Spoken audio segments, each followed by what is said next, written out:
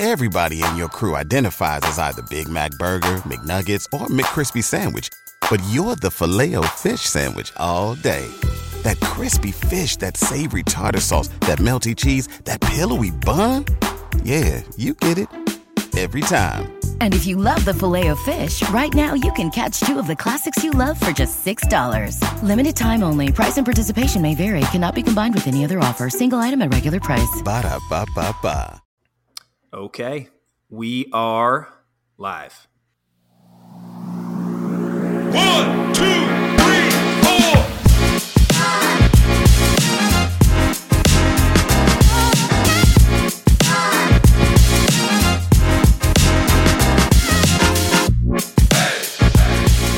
What's up, everybody? Welcome in to West by Pod. It's a podcast about WVU sports, the Big 12 Conference, and a little bit of rivalry slander. I'm Joel Bracken. On Twitter, you can find me at WVStatsGuy, and I'm joined here with Jordan Pinto. On Twitter, he's at GameDayShorts. What's going on, Jordan? Oh, man, I'm excited for this one, man. The kegerator's flowing. I've double pinted myself just to really make sure we're bringing some heat, throwing some gas out here. We got Pitt and Tech deep dives on the docket for today, so I'm excited, man. Yeah, no, it's been fun to kind of get into Pitt and VT this week. So that's what we're going to be mainly talking about today, is doing a little bit of a, I guess you could call it a deep dive, just kind of getting familiar with the old rivals, teams that we used to see every year, but not as much anymore. So kind of just digging in, seeing what they have turning over, I guess, from last year. You know, like I talked about before, like the transfer portal, everything's so crazy now. So kind of just seeing where they're at and what we can expect from those teams. That's right. All right, so let's get into our first segment here. Joel, your first experience running the hill, no easy task. We're going to kick it off as we probably will anytime that there's any sort of recruiting news, but kick it off with some recruiting roundup here. So since our last episode, or since we last recorded, West Virginia has added 2 new recruits to the class of 23. Got Johnny Williams, who is a 6'7", 315-pound tackle, big lad out of Northeast High School in Macon, Georgia. He's got an 87.7 rating on 247 Sports. And then we added a wide receiver, Elijah Caldwell, 6'1", 190 pounds, 3-star receiver, 86 rated on 24/7, out of Rock Hill, South Carolina. Joel, what are your thoughts on the 2 most recent additions to the class of 23? Dude, it's exciting to see the recruiting trail just keep going. 3 stars is 3-star athletes, I guess. 3-star recruits is historically where WVU is getting the majority of their roster, the majority of their talent. You're not going to see tons of 5 stars rolling in, but these 3 stars, these are kind of guys that you can develop and generally the people who are going to get a lot of playing time. So excited to see, Johnny Williams, 6'7", so he's a big old guy, and I love the offensive line recruiting. That's I think the foundation. I think Neil Brown's done a really good job of both getting recruits and transfers in on the offensive line. So just happy to see that continue to build. For sure. Yeah, him and Matt Moore both deserve a round of applause just from taking that room where it was when they got here to where it is now, where we have 5 starters coming back next year. Hopefully, I guess if we're going to be good next year, we need it to be one of the strengths of the team. So good to see us continuing to add depth there. Then Elijah Caldwell, he's a guy who wasn't rated until recently. If you watch his highlight video, the guy is absolutely prolific. So I don't know, 86 rating is what it is. That's it's not really a high 3-star, but it's kind of like a mid to high 3-star. So he's a guy who, if he has a big senior season this year, maybe you see him bump up into that 88, 89 range where he would start looking like a 4-star. But 2 really solid additions for sure. So Joel, as you kind of look at this class, where is there anywhere really where you would kind of emphasize as we look to round it out here? Any positions, any types of players that you'd like to see us target here to close the class out? Yeah, I'll be honest. I'm not a huge recruiting, I don't follow the recruiting news on the day-to-day, but I think you can never have enough depth on both lines. So I'm always very partial to go after, the best recruits you can on the offense and defensive line. You look at the schools who have sustained success, and that's kind of where it's built around. The top offensive linemen are going to the same schools every year. So, that's one place I don't think you can ever have enough depth, and always happy to see that being targeted. For sure. Yeah, I think that I would tend to agree. I know we probably won't take more than the one quarterback. We have a couple of good running backs locked up already. So yeah, I think continuing to build out the depth in the trenches on both sides of the ball is probably that's an okay strategy for me, I think. So all right, let's get into to our second sprint up the hill here. Recently released the Big 12 media poll. Couple of key takeaways there. First, we have Baylor unseating Oklahoma at the top of the preseason poll for the first time in a few years here, where we're going to see a team besides the Sooners at the top of the preseason poll. But then the bigger takeaway for this podcast and for us is West Virginia all the way down at 8 in the preseason poll. Obviously, my reaction watching this is especially after we did the tiers last week, is it like, am I out of touch, or is it the children who are wrong? Out of some of those vibes. So Joel, what are your takeaways from the preseason media poll? Yeah, the media is not drinking the same Kool-Aid we are, I guess. But West Virginia coming in at 8, just 2 votes behind TCU at 7. So, we're kind of lumped right there. The first takeaway was, okay, we get 5 different teams. Half of the league gets at least one first place vote. I don't know who's giving Iowa State. Can you legitimately look at all the teams in the Big 12 and say, somebody said Iowa State is the best team? So that's a little bit of a reach. Maybe that's just earned from the last couple of years' success. But you look at towards the bottom, Kansas in a tier of its own, Texas Tech also kind of in a tier of its own, and then us and TCU grouped together. And then, a little surprising to see Baylor at top. I'm sure Oklahoma has held that spot for many, many years, but it's early. I think there's a lot of unproven things about the teams in the bottom 5 of this ranking. Like, if you look at the top 5, they all either have amazing recruits or at least are bringing back like major pieces. And then the bottom half of the power rankings here, there are big questions to be answered. So I don't hate it. I obviously would maybe move WVU up, I think, above TCU and also above Iowa State, but I think 5 or 6 would be, where I would have them ultimately. So it's early. Nothing matters. We'll probably have the best out of conference schedule and test. So coming into conference play, we might have a little better idea of where we're actually going to be at. Yeah, that's a good point. Yeah, I was. So obviously we got the top 4 spot on with our tiers last week with Baylor, Oklahoma, Oklahoma State, Texas. But surprised to see Baylor up there. I know we'll get into it with the deep dives. Those guys lost a lot. So some big question marks, but let's get into this to this last question here. So obviously conference realignment is at the top of everybody's minds. We could do a whole series of podcasts on that alone.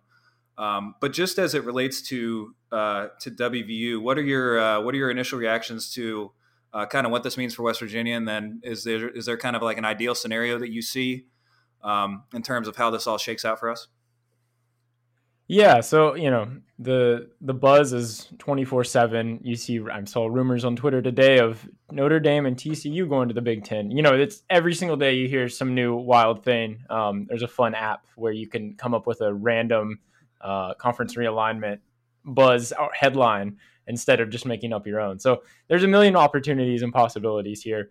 I think what it boils down to for West Virginia is there's kind of like 2 options. One is, would you rather be in the most nationally relevant, money-making position possible, or would you rather be in, if that's not an option, would you rather be playing local team, like regional teams, regional rivals? So if the SEC and the Big Ten are going to become these like 2 tiers above everyone else, what's I think right now the Big 12 is probably the 3rd strongest conference, especially with like the additions coming in.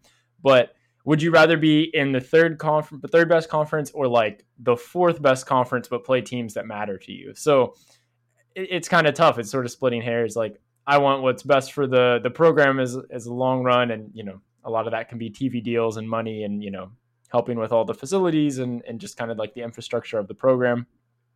But I think also fans are, West Virginia is in a unique position where we've been kind of the outcast for a while. And now you're going to see this happen. Like USC and UCLA are going to be the West Coast wing of the Big Ten. It makes no sense for them either to be in the Big Ten. So, personally, I think if we're not going to be in the absolute top echelon, like right now, you say there's Power 5 and we are. But if it's just Big Ten and SEC, I'm fine with being in that half step underneath if we get to play teams that we care about again.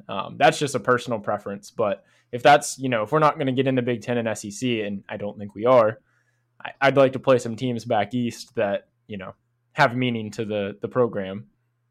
What do you think about that? I think that was very well said. And I think that I agree with you. Perhaps some teams like the two that we're about to stare down the musket at here and take a deep dive into, right? Exactly. I mean, it's been fun just thinking about playing these teams in the same season for a long time, and we could do this every year. Yeah, man. Yeah, we've been wandering through the desert for what's it been? 11 long years now. And have to trick ourselves into caring about playing Texas and TCU and Iowa State, and it's fun. It's been cool. But yeah, I wouldn't hate playing Pitt. I wouldn't hate playing Virginia Tech. Some people who are kind of in our footprint here a little bit. And not even like those schools are obviously the ones that matter the most to like West Virginia fans, but even like the random, like if it's Syracuse, if it's if it's obviously like Maryland's kind of a rival, like Louisville, some just local teams. Cincinnati's going to be fun in the Big 12, but yeah, pumped about that. Like just getting kind of, rivalry spur, in the Big East when teams were good, there was always like some fire there. So I think that just builds when you're actually in close proximity. When you see someone on the street who's wearing the opposite team's gear, like, that doesn't happen a lot with the Big 12. Yep, for sure. All right. Well, you passed with flying colors. You made it up all 3 times. So good job by you. I think it is probably time that we dive into the deep end here.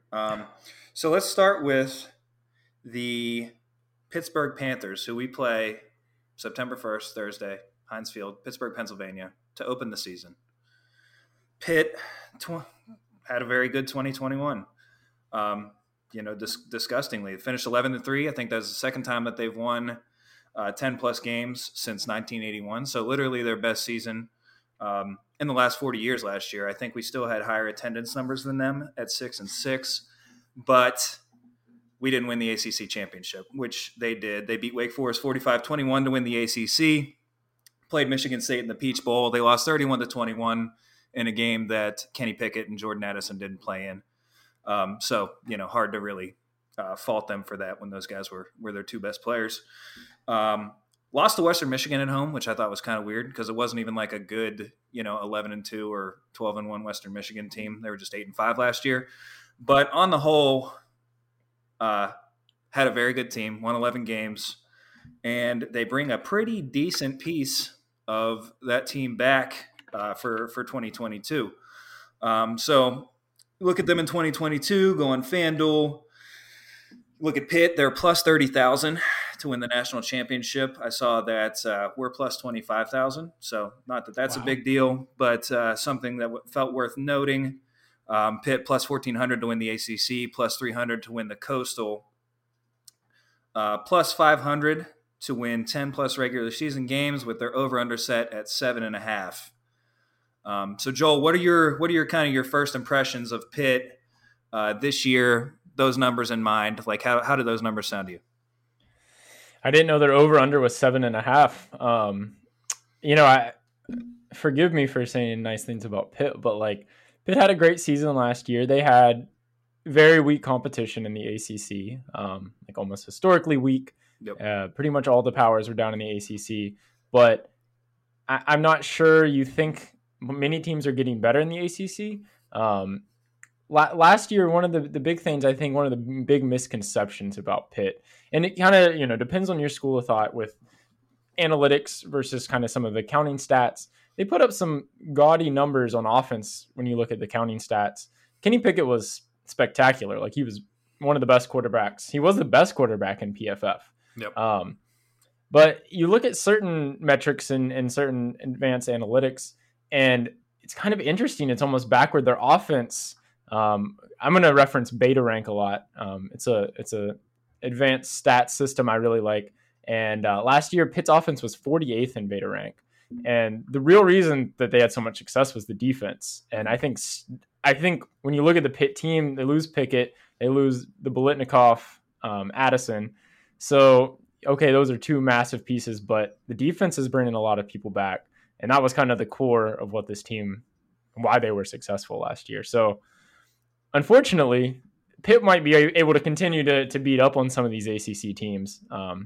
Also, last year they faced the 106th hardest schedule against defenses. So they faced almost one of the easiest defensive schedules, and they're playing in a Power 5 conference. So they did get a lot of luck with the schedule, how it shook out, but I do think the defense is still going to be a problem. Yeah, for sure. So the big changes with them, like you said, are going to come offensively, where they were good last year. Maybe not as good as we might have thought if you're just looking at the traditional counting stats, but definitely an explosive offense. This year, bringing in Frank Signetti Jr. He's coming back from Boston College to be the offensive coordinator. So this will be his third stint at Pitt. Pitt seems to be pretty excited about this. And I think he's had some success there before. I think he was there for their 10-win season in the late the first decade of the 2000s, the year that they were good, but we beat them on the walk-off McAfee field goal. But looking at Boston College the last 2 years, and I know they had some injuries last year, but not really all that spectacular. Again, it is Boston College; they are who they are. But finished last and 11th in total offense over the last 2 years. The one thing that I did like in terms of fit, it seems like he kind of favors a pro-style passing attack and a zone running scheme, which should kind of mesh nicely with what Pitt did last year. It's very, very similar schemes just in terms of how they're going to pass the ball and how they're going to run the ball. But, yeah, you mentioned, so they lose Kenny Pickett. They lose Jordan Addison. Addison had 33 explosive receptions last year, which is almost as many as our entire team. It was about 45% of their total, 43% of their total explosive plays last year. So obviously a ton of productivity that they're going to have to replace. And the guys that they're going to be looking to replace that are going to be Keaton Slovis, so the transfer from USC, senior transfer coming in, and then Kanata Mumfield, who is a transfer from Akron. And so they're, in their perfect scenario, in their pipe dream, those guys are just going to plug right in for Pickett and Addison and kind of fill the same roles, right? Slovis obviously going to be the quarterback. They're going to look for him to kind of scramble around and make some plays.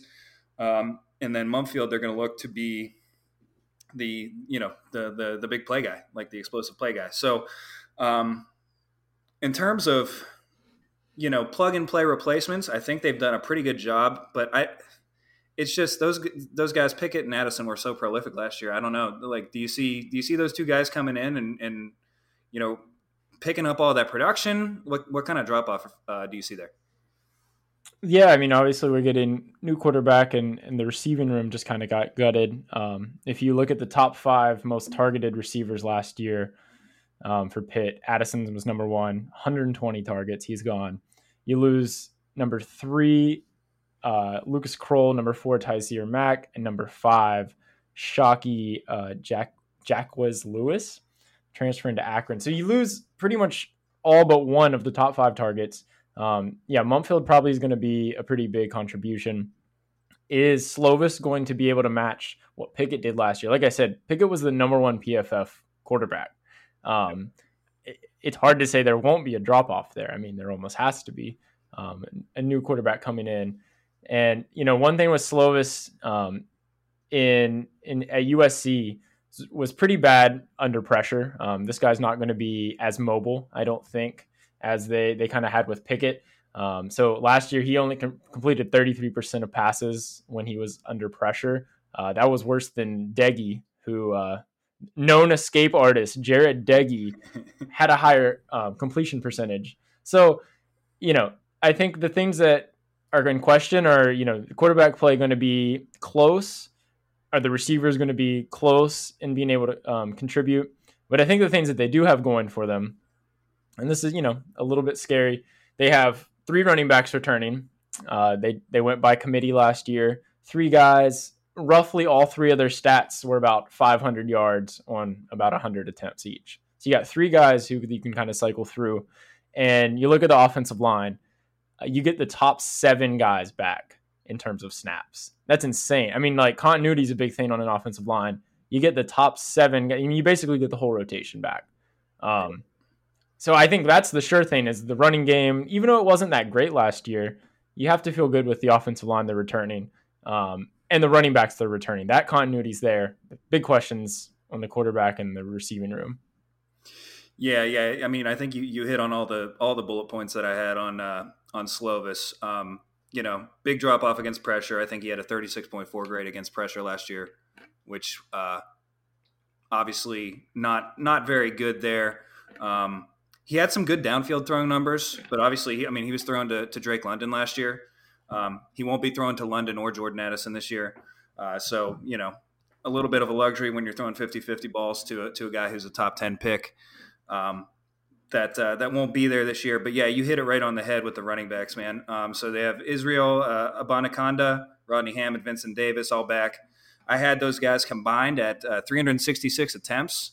1,756 yards, 4.8 yards a carry, 16 touchdowns, 3 yards per carry after contact, 95 combined missed tackles, and 51 combined explosive plays. So, you said by committee, if you look at those guys as one running back, that guy's if not a Heisman finalist, he's in the conversation for the Doak Walker, right? So, definitely 3 able-bodied running backs. I think I had it down that they throw to Abanikanda and Davis. Those guys combined for 47 catches. They didn't throw it to Rodney Hammond nearly as much, but guys who are well-rounded backs who can catch the ball out of the backfield. And then the offensive line is troublesome. So the one thing that was curious to me about the offensive line is like it seems like the consensus is that they were above average to good. Mm-hmm. For a comparison to the WVU offensive line, basically looking at PFF, you're looking at like the average grade. Their line was a little bit worse than our line last year.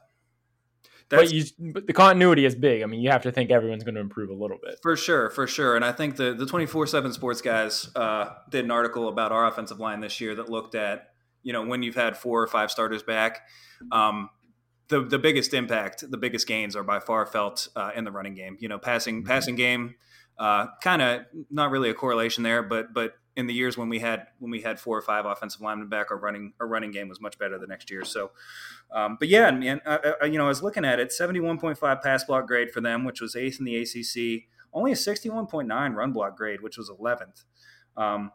And that's not this that team impressive. was deceivingly bad on offense last year for all the highlights you saw of Pickett on Twitter. Man. I really, I really think that the Pickett to Addison connection, explosiveness versus efficiency is a big conversation. I subscribe to explosiveness being more important than efficiency. And when you have a guy like Addison and you have a guy like Pickett who can get out of sacks, find Addison down the field, and what should have been a 6 or 7 yard loss maybe turns into a 60-yard touchdown. But I think, again, we said last year, it's a luxury that West Virginia fans can appreciate because the last 3 years we haven't seen anything like that. So, I had their offensive line, man. They gave up 161 pressures, I think, across the 7 guys coming back. So it's a decent number. Only 27 of them came again in 4 games against UMass, Georgia Tech, Duke, and New Hampshire. So like the 4 bad teams that they played, they didn't really let them get to the quarterback, which is what you'd expect. But that means in the other 9 games, 134 against teams that were average or better. So that's about 15 a game. So it seems like you could get after Pickett a little bit and at least make him move around. I expect that to be the case here with Slovis again this year. And as you mentioned, he's not quite as athletic as Pickett was. They gave up some sacks. They had a high sack rate, 101st nationally in pass down sack rate at 10%, which is high. 2.4 sacks a game allowed, which was 87th, which is a lot. So, I don't know. It seems kind of like a mixed bag. Like, I can't tell how good those guys were. But again, you have all 7. You have the full rotation back. They're going to be a little bit better this year at the very least. So, there's a continuity bonus there for sure. Yep. And then, so I'm looking at beta rank numbers. Last year, Pitt was 66 in explosive plays. It's not, for a Power 5, that's not that great. For effective rush, I have them at 86th. You think that has to improve this year, getting all the backs in the offensive line. 86, that's going to come up. Effective pass was 19th. I would be pretty surprised to see them improve after losing, the Biletnikoff winner and the number 1 PFF quarterback. So you're probably going to see both of those regress a little bit more towards average. Just how average are they going to be? Yeah, I think there's a good chance that this team looks a lot different offensively, just in terms of how they're going to attack people this year. And the thing is, they don't have to win on offense. I mean, that's what I was just going to say. Yeah. They don't have to put up 45 points. Honestly, yeah. 7 offensive linemen, 3 running backs back, and you have this defense that I guess it's as good a segue as any to kind of dive into the defense. But these guys, so they were truly special last year, especially up front. And unfortunately, so let's just I'm going to run through some numbers from last year. So they had 280 pressures as a team last year and a 9.6% sack rate. That was 10th nationally. And just some context on the 280 pressures. So we had 158, and people look at us and look at our defensive line and say that's going to be the strength of our defense, and that's going to carry our defense this year. So, I mean, over 100 more pressures than we did. Alabama had 278, Georgia 292, Oklahoma State had 314. So, but if you look at the games, like Pitt had 20 pressures per game defensively. Oklahoma State had 22.4. Georgia only had 19.5. Bama had 18.5. So that's how good, this defensive line was up front in terms of, generating pressure, getting into the backfield, messing up your thing, knocking you off schedule.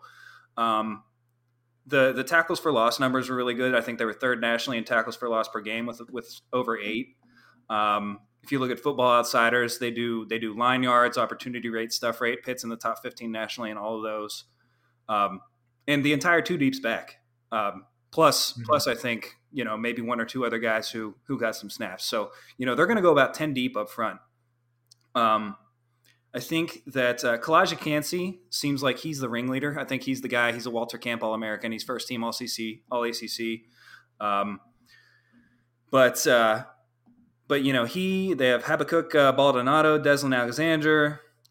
They got some dudes. Yeah, I mean, they got dudes up front. No way around it. Yeah, and it's going to be tough. And again, we have our suspicions about the quality of competition in the ACC last year, but the fact, competition or not, these dudes kicked everybody's ass up front. And so when I look at this matchup, obviously this isn't the preview, but that's where I see the biggest issue with Pitt's defense. So the thing that worries me the most is definitely their defensive front. What are your thoughts?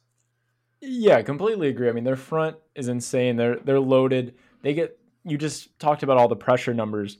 They get their top 4 guys back in terms of pressures from last year. So, I mean, that's only going to be worse, maybe. That's going to be really, really a strength of their defense. Yeah. I mean, I don't think the ACC was setting the world on fire last year offensively, but they shut everybody down, and this is really why they won games. Like I said, I feel like the narrative about Pitt was like, oh, Kenny Pickett, Jordan Addison, they were awesome, but the defense was what really was shining. The big thing was rush rank last year. Beta rank had them at 10 for rush. Passing was 49, so definitely the up front is their strength. They get a lot of their leading tacklers back. So I think they're going to be pretty solid. Maybe some questions in the linebacking core. You get Sir Vakia Dennis. He's the middle linebacker, but not really sure who's going to be playing the other linebacker spots, or somebody who hasn't taken a lot of snaps.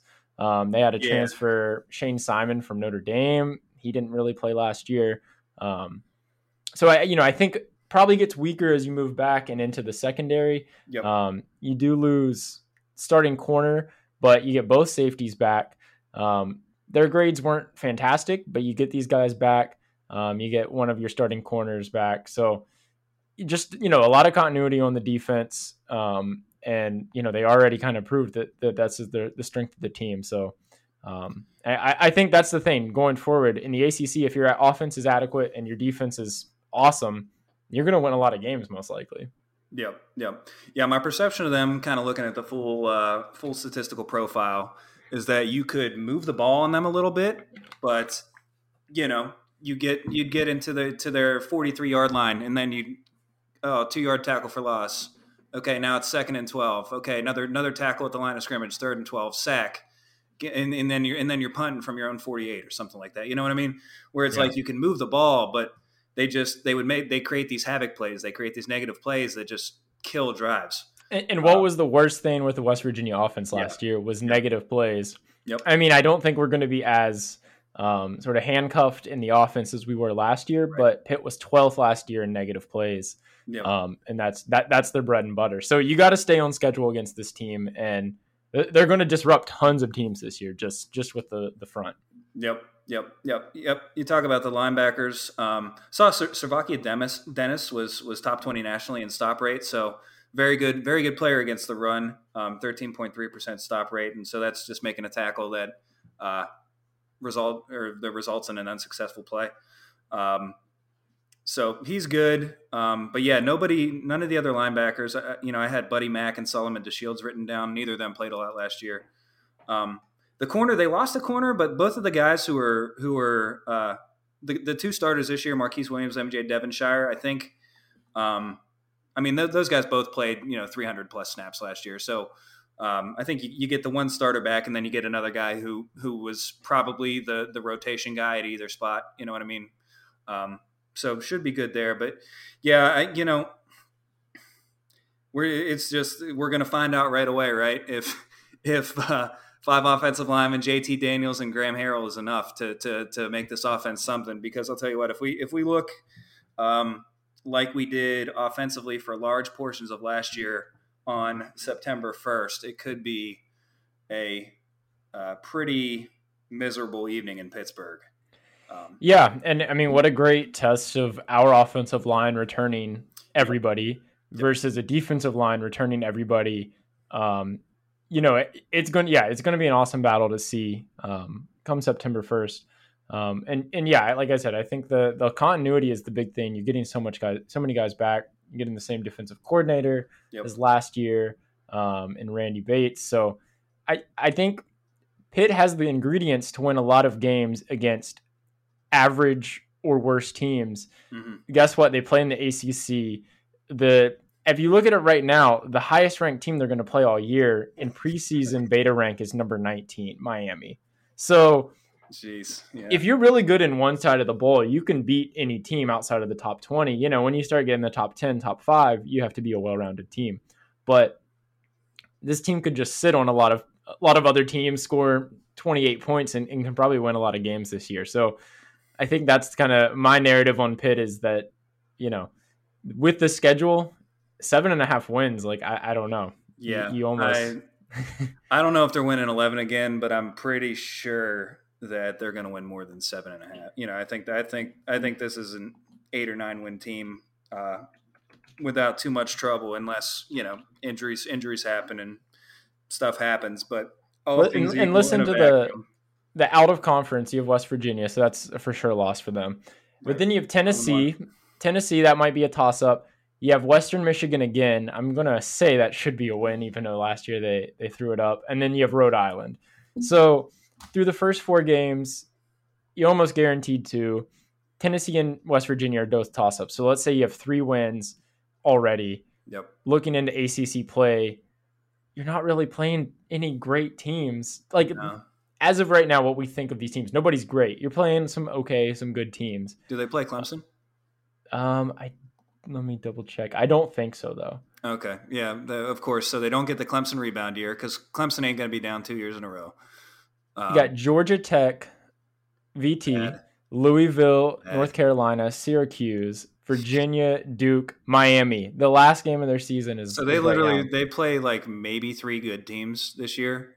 Good, not great. I mean, Yeah, that's if we're good, they play 3. If we're not good, then they play 2 good teams and 8 average teams and 3 in bad Rhode teams. Island, 2 and bad yeah. teams. Yeah. So I, you know, I don't want to say it, but how are you not up on at least the schedule, the 7.5? Like, yeah, they're not winning 11, I don't think, but like 8. If the defense is only going to be better than last year, offense will regress maybe a little bit. I think there's some upside there. So I think we can say over. So I had over at -170. So over 7.5 seems probably like a pretty good bet to us. Mm-hmm. Plus 300 to win the Coastal seems safe. I don't see any. I mean, is Miami's in the Coastal, I guess. So that would They're be yeah, Miami. I mean, you have Cristobal down at Miami now. yeah. So that might be the trouble. That'd be the trouble. Plus 300. I don't know. I might. Do you have Miami's number by chance? You maybe I go do not. two in on those teams, and you feel pretty good about it. Yeah. That's actually that's a good shout. Plus 14 to win the ACC. Again, I can't see Clemson being down 2 years in a row, and especially if I mean, if you want to say that being good on one side of Clemson's defense is going to be outrageous, I don't know who they're going to have playing quarterback because deep diving into Clemson was not my responsibility for this podcast. But just based on their recruiting alone, I know that their defense is going to be amazing. So yeah, no, I don't know. I mean, but yeah, so over 7.5 feels good, even with the season opening loss to us. Mm-hmm. And then yeah, if you're looking to get some action in the ACC Coastal, yeah, double up on them and in Miami at whatever, and I'd say you're probably barring. NC State is the team we aren't thinking about. Also, that's people yeah. are high on NC State this year. So you got 2 good teams coming out of the other side. So I don't know if you want that number, but maybe to win the division, I'd say maybe pound them in Miami, and you feel good about it. Yep. Cool. So you ready to talk about Virginia Polytechnic Institute and State University? Yeah, I guess we're here, right? So the Hokies. The Chokies. Virginia Tech. All right. So 2021 summary of Virginia Tech. Lost to West Virginia in a game that was way closer than it had any business being. No, that's not their season summary, but it was a cool thing that happened. Finished 6-7. I saw they were 2-3 in one-score games, which I don't know, whatever. But they had a lot of close games last year. Mm-hmm. The bowl game against Maryland, Pinstripe Bowl, so this is after Fuente's been fired, was not close. Lost to Maryland 54-10, just an absolute ass-kicking.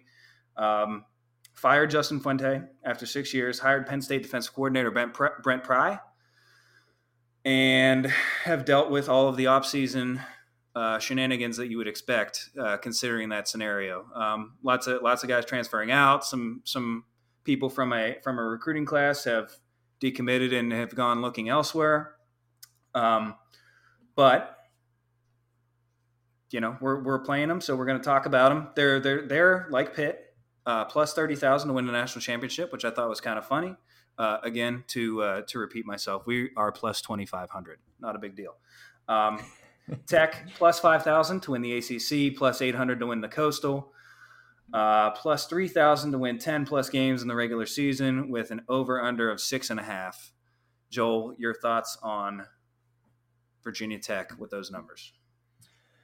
Virginia Tech. So, Brent Pry coming in at head coach, defensive-minded guy, spent some time at Penn State, and they were pretty great under him. 3 of the 4 years, they were a top 13 defense. So he did his job. He was actually, I actually really like this. He was a GA under Frank Beamer and Bud Foster at BT, which is awesome. It's cool. What Virginia Tech needs right now is kind of to get back to any identity, really, but the identity that they kind of had in the early 2000s, late 90s. So I like the hire. You get the offensive coordinator is Tyler Bowen, moving up from tight ends coach. And then defensive coordinator is Chris Marv. He was a defensive run game coordinator at FSU. They were all right against the run while he was there. So a whole new staff. is this year 0 for them or year 1? Because with all the transfer and stuff now, it's like you really almost do have a year 0 when you have complete staff turnover because everybody leaves. You said the number for Virginia Tech was 6.5. Yeah, plus 135 over, minus 160 under. So Vegas thinks that they're not going to hit that. So they're playing in ACC as well. You get Old Dominion, Wofford, West Virginia, and Liberty out of conference. Liberty is, frisky. Old Dominion probably on the rise. Wofford, that's a win. West Virginia, I think they're going to be probably dogs at home versus us. So I don't like the 6.5. But at ACC, like somebody has to win the game. So. So wait, they're out of conference is Old Dominion, Liberty, and Wofford. That's who Virginia Tech's playing aside from us. Yeah, and Jesus I think Old Dominion is FBS now, right? Like are they? I feel like they might have just moved up to FBS, but I'll check for you. Not a super strong out of conference. Liberty has given them problems in the past, and Liberty's respectable. So Sans Malik Willis now though. Yeah, true. So I don't know, 6.5. You have in conference Boston College, UNC, Pitt, Miami, NC State, Georgia Tech, Duke, Virginia. I wouldn't feel confident going over 6.5 there. No, 6.5. Even if they give them the loss to us, because I don't, without being disrespectful, I don't think that they're going to beat us. Give them the 3. And I don't know if there's 4 more wins on the schedule. Even the 3 is not. I think Liberty is not a given for sure. But it's somebody has to win the games in the ACC. I'm not sold on Virginia Tech this year. So I guess just getting into a little bit about the offense. Yeah. Burmeister's gone. Yeah. I liked Burmeister. He was really he gave him an identity, like you said. They knew what they were with him, which is exactly something. Yeah, you had like a dual threat guy. He transferred out. He's at San Diego State now. Coach Pry is going to wait until the fall to announce the starting quarterback. I suspect it's going to be Grant Wells from Marshall, and originally from Charleston, West Virginia. Grant Wells was pretty good at Marshall. And then the other guy I think in contention is Jason Brown from South Carolina. Yeah, transfer. Wasn't great in his appearances last year, but he's a P5 guy versus a G5 guy. So you don't know, but we're not going to know what that is until the fall. Running backs, you lose Raheem Blackshear to the NFL. He was a lot of their attempts. And then you have Malachi Thomas coming back.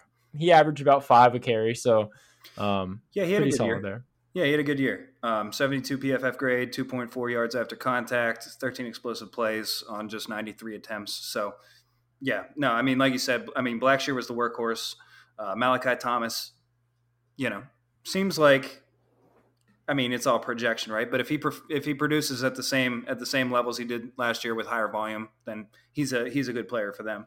I think Jalen Holston and Chance Black are going to be the rotation for them. Black was a redshirt freshman who didn't play last year.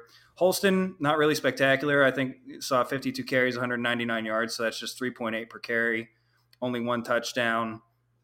Only 2.3 yards after contact. So, not a lot there behind Malachi Thomas, even if he does end up being good. Not sure who their playmakers out wide are going to be. No, the most targeted guy returning is 37 targets, and then the next is 14. Yeah. So you got nothing coming back in the receiving game. Yeah, I had Dwayne Lofton, Caleb Smith written down. They both played last year, but neither was very good. I think Lofton had 7 catches, 98 yards. Smith had 20 for 260 and 2 touchdowns. 5 combined drops on 50 targets combined. So issues catching the ball. I saw they got a transfer from Temple, Jaden Blue, who right now, if you look at our lads, which is what we've been using, whatever level of error we can expect with their depth charts. But right now they have him starting as a wide receiver. So he was good in 2019. I went back and looked at his PFF stuff. So he was good at Temple in 2019. Seems like he's been a little bit hurt the last 2 years, regardless of the reason he's been trending down for the last 2 years. So that's probably why he ended up leaving. Tight ends are both back. Neither was good last year. Nick Gallo and I don't have the first name, but DeLulis. So they're both back. Seems like the offensive line might be the strength of the offense.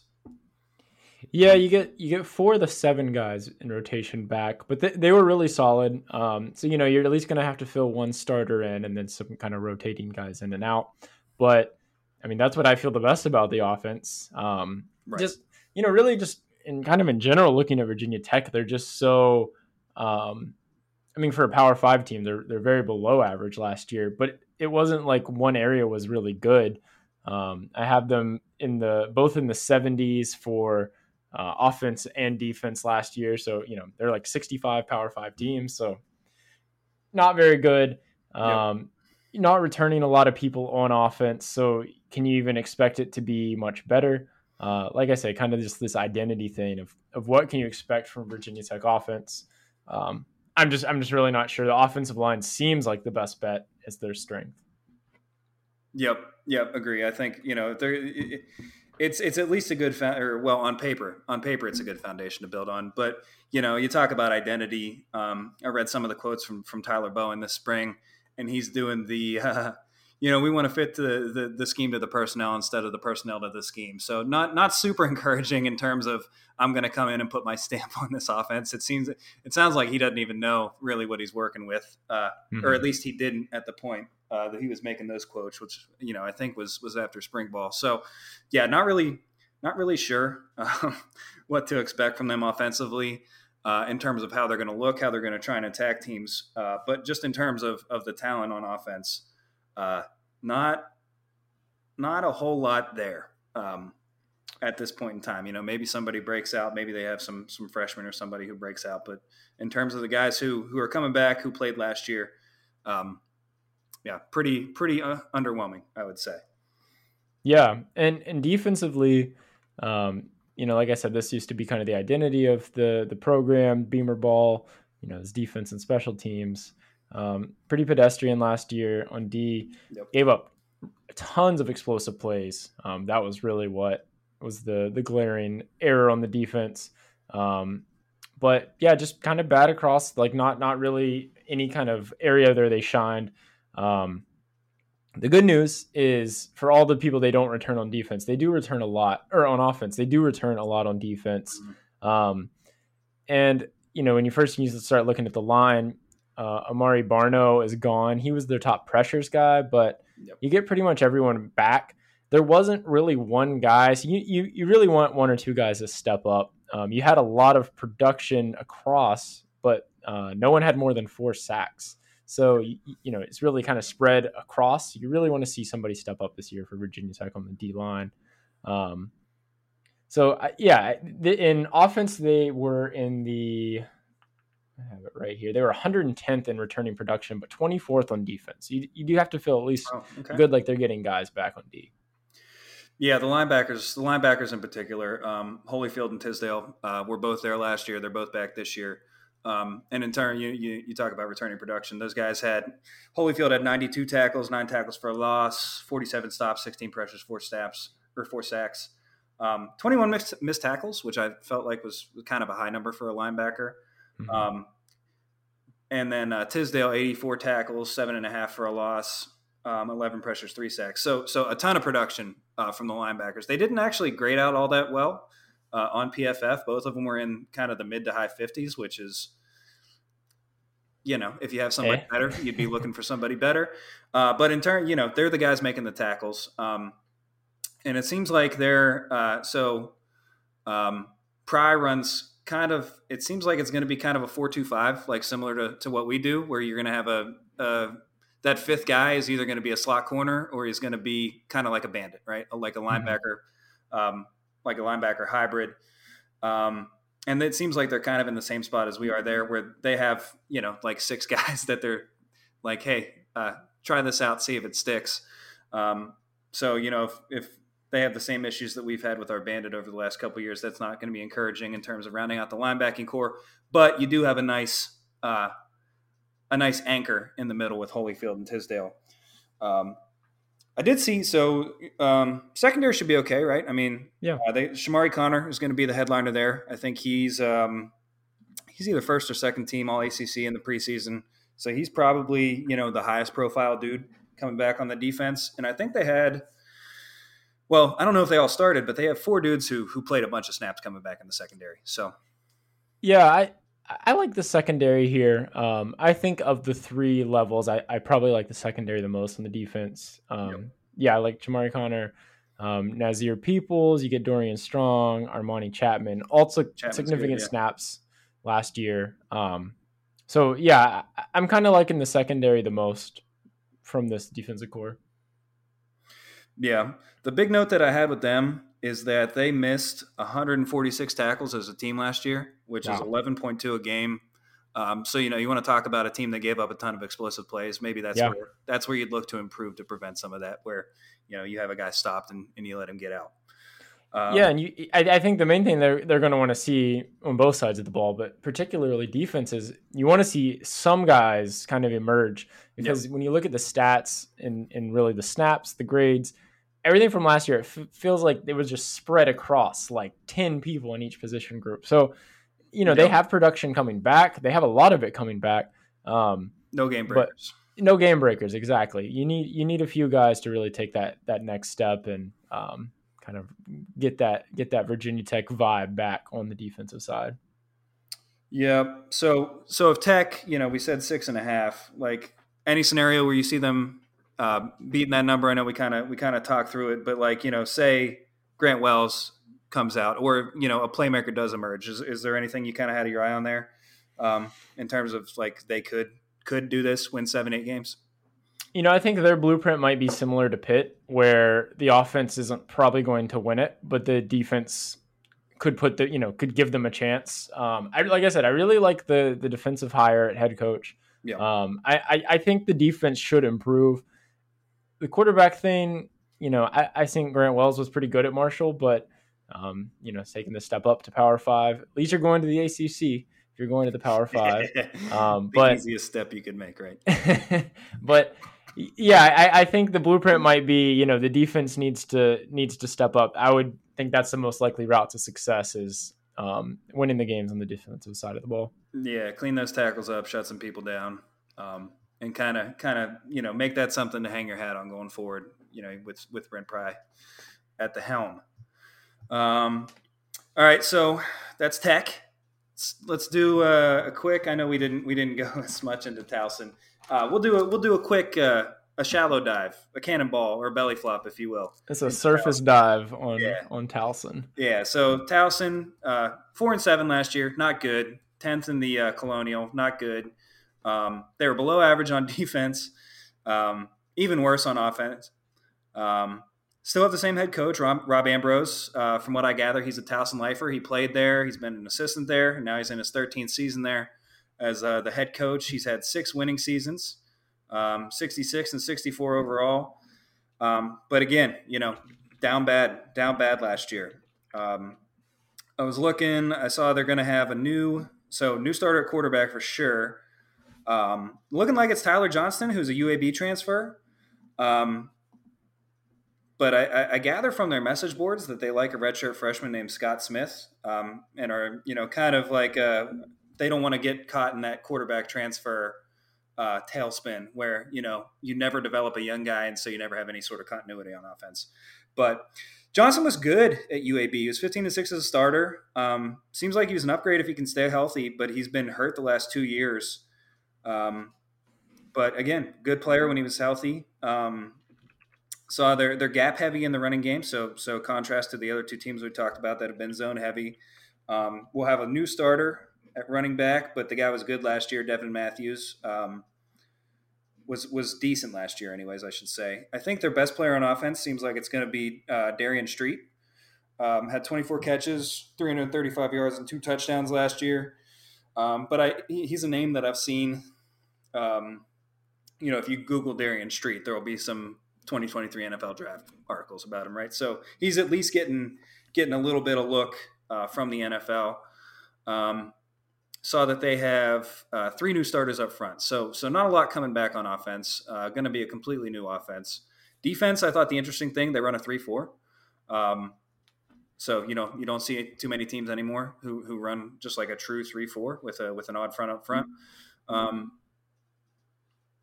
I guess their 2 best players, you'd say, would be their defensive linemen. But a ton of turnover. I think I had it down that their top 5 dudes in terms of snap counts from 2021 are going to be are gone and are going to need to be replaced. And 4 of them were actually good players for them. So, I don't know. I think the defensive line should be the strength over there. But all in all, not a good team. Should be one, I think, where, it's family day. Like, have yourself a little family day. Yeah. Yeah, it comes at a soft spot on the schedule here. You have Pitt, and then Kansas, and then Towson is the Saturday before the Thursday Virginia Tech game. I was going to look into Towson, and I saw they finished 10th of 12 in the Colonial, and that's as much as I probably needed to know because, there are good FCS teams. There are teams that can punch up. You think of the Dakota teams. James Madison's usually pretty good. There's some teams that, are competing for national championships. This is not one of those teams. Yep. So last year, the only FBS team they played was San Diego State. It wasn't really much of a game. Also, James Madison, maybe some listeners are familiar with. James Madison won 56-10.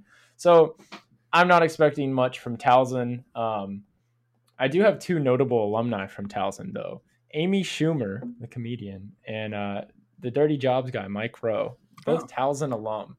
So there's your deep dive That's information our deep dive right there. Yeah, you won't hear it anywhere else on North Baltimore Towson University. All right, so Towson, I think we're chalking that one up as if the starters are playing past halftime, we probably are in for a long season kind of game.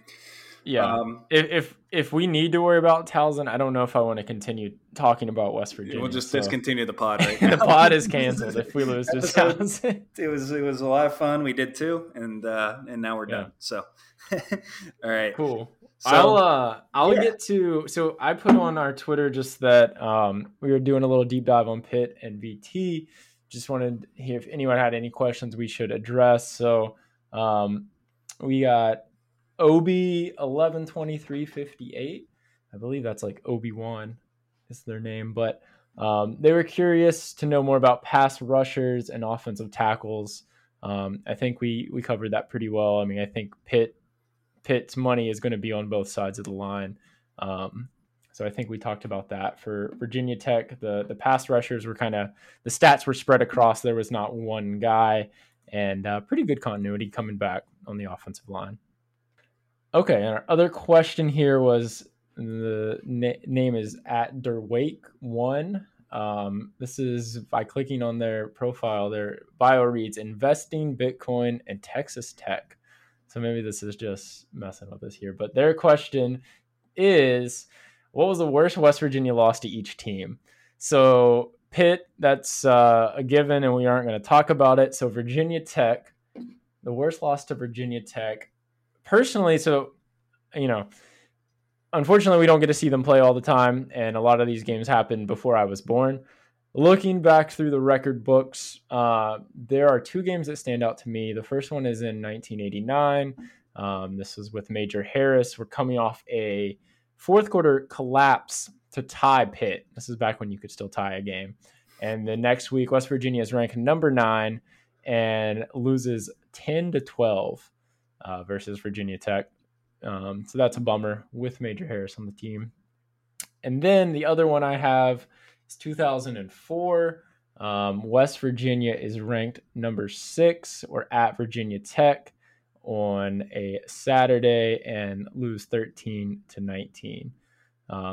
Those are my 2 picks. You have anything to add on that, Jordan? Yeah, man. The one that stands out for me is the Michael Vick game in 1999.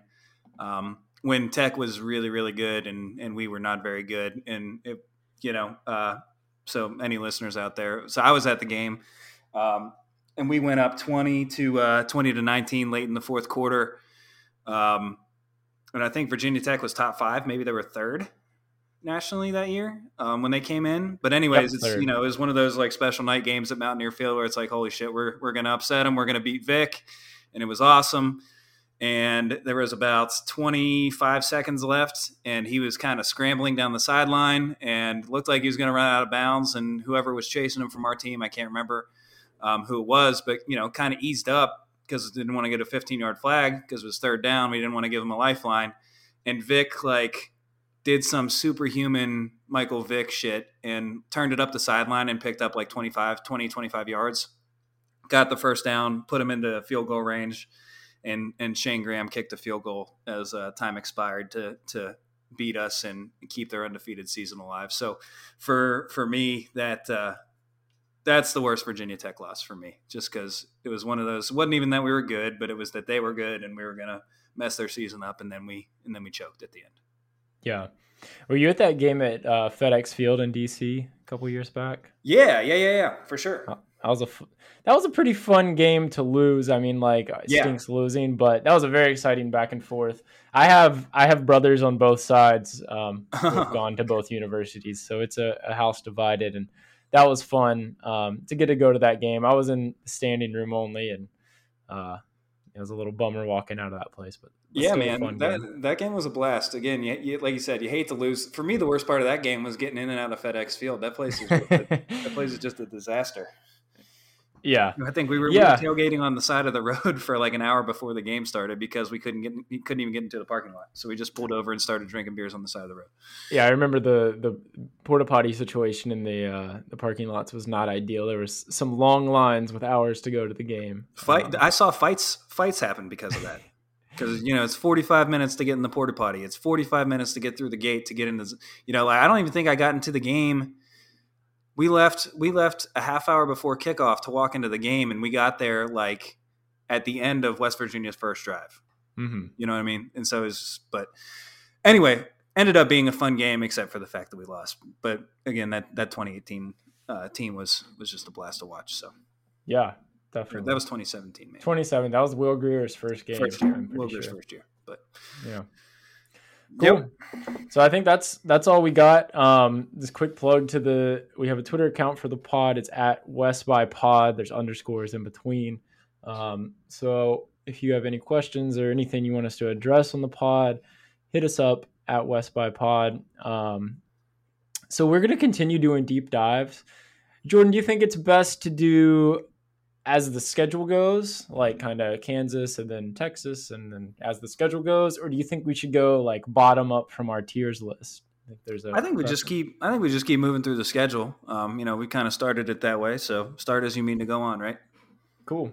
All right, so I think that gives us Kansas and Texas will be our next deep dive recording. I assume that'll be going on next week. So if you have any questions about Kansas or Texas you'd like us to address, about any recent scores between Kansas and Texas playing each other, we could surely update you on any history, anything like that. Just let us know on Twitter. And like I said, on Twitter, I'm at WV Stats Guy. Jordan's at Game Day Shorts. So any feedback or anything, let us know on there. Got anything else, Jordan? Nah, man. Episode 2 in the books. All right. Thanks for listening, everybody. Have a good one. All right, yeah. Take care, everybody. 1, 2, 3,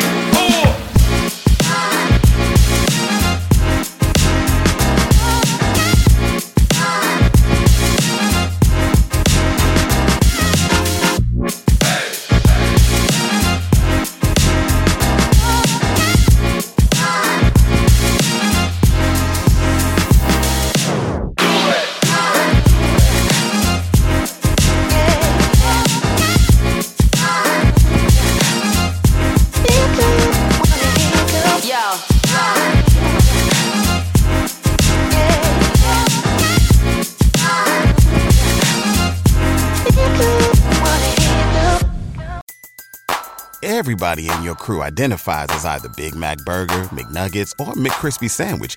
But you're the Filet-O-Fish Sandwich all day. That crispy fish, that savory tartar sauce, that melty cheese, that pillowy bun. Yeah, you get it. Every time. And if you love the Filet-O-Fish, right now you can catch two of the classics you love for just $6. Limited time only. Price and participation may vary. Cannot be combined with any other offer. Single item at regular price. Ba-da-ba-ba-ba.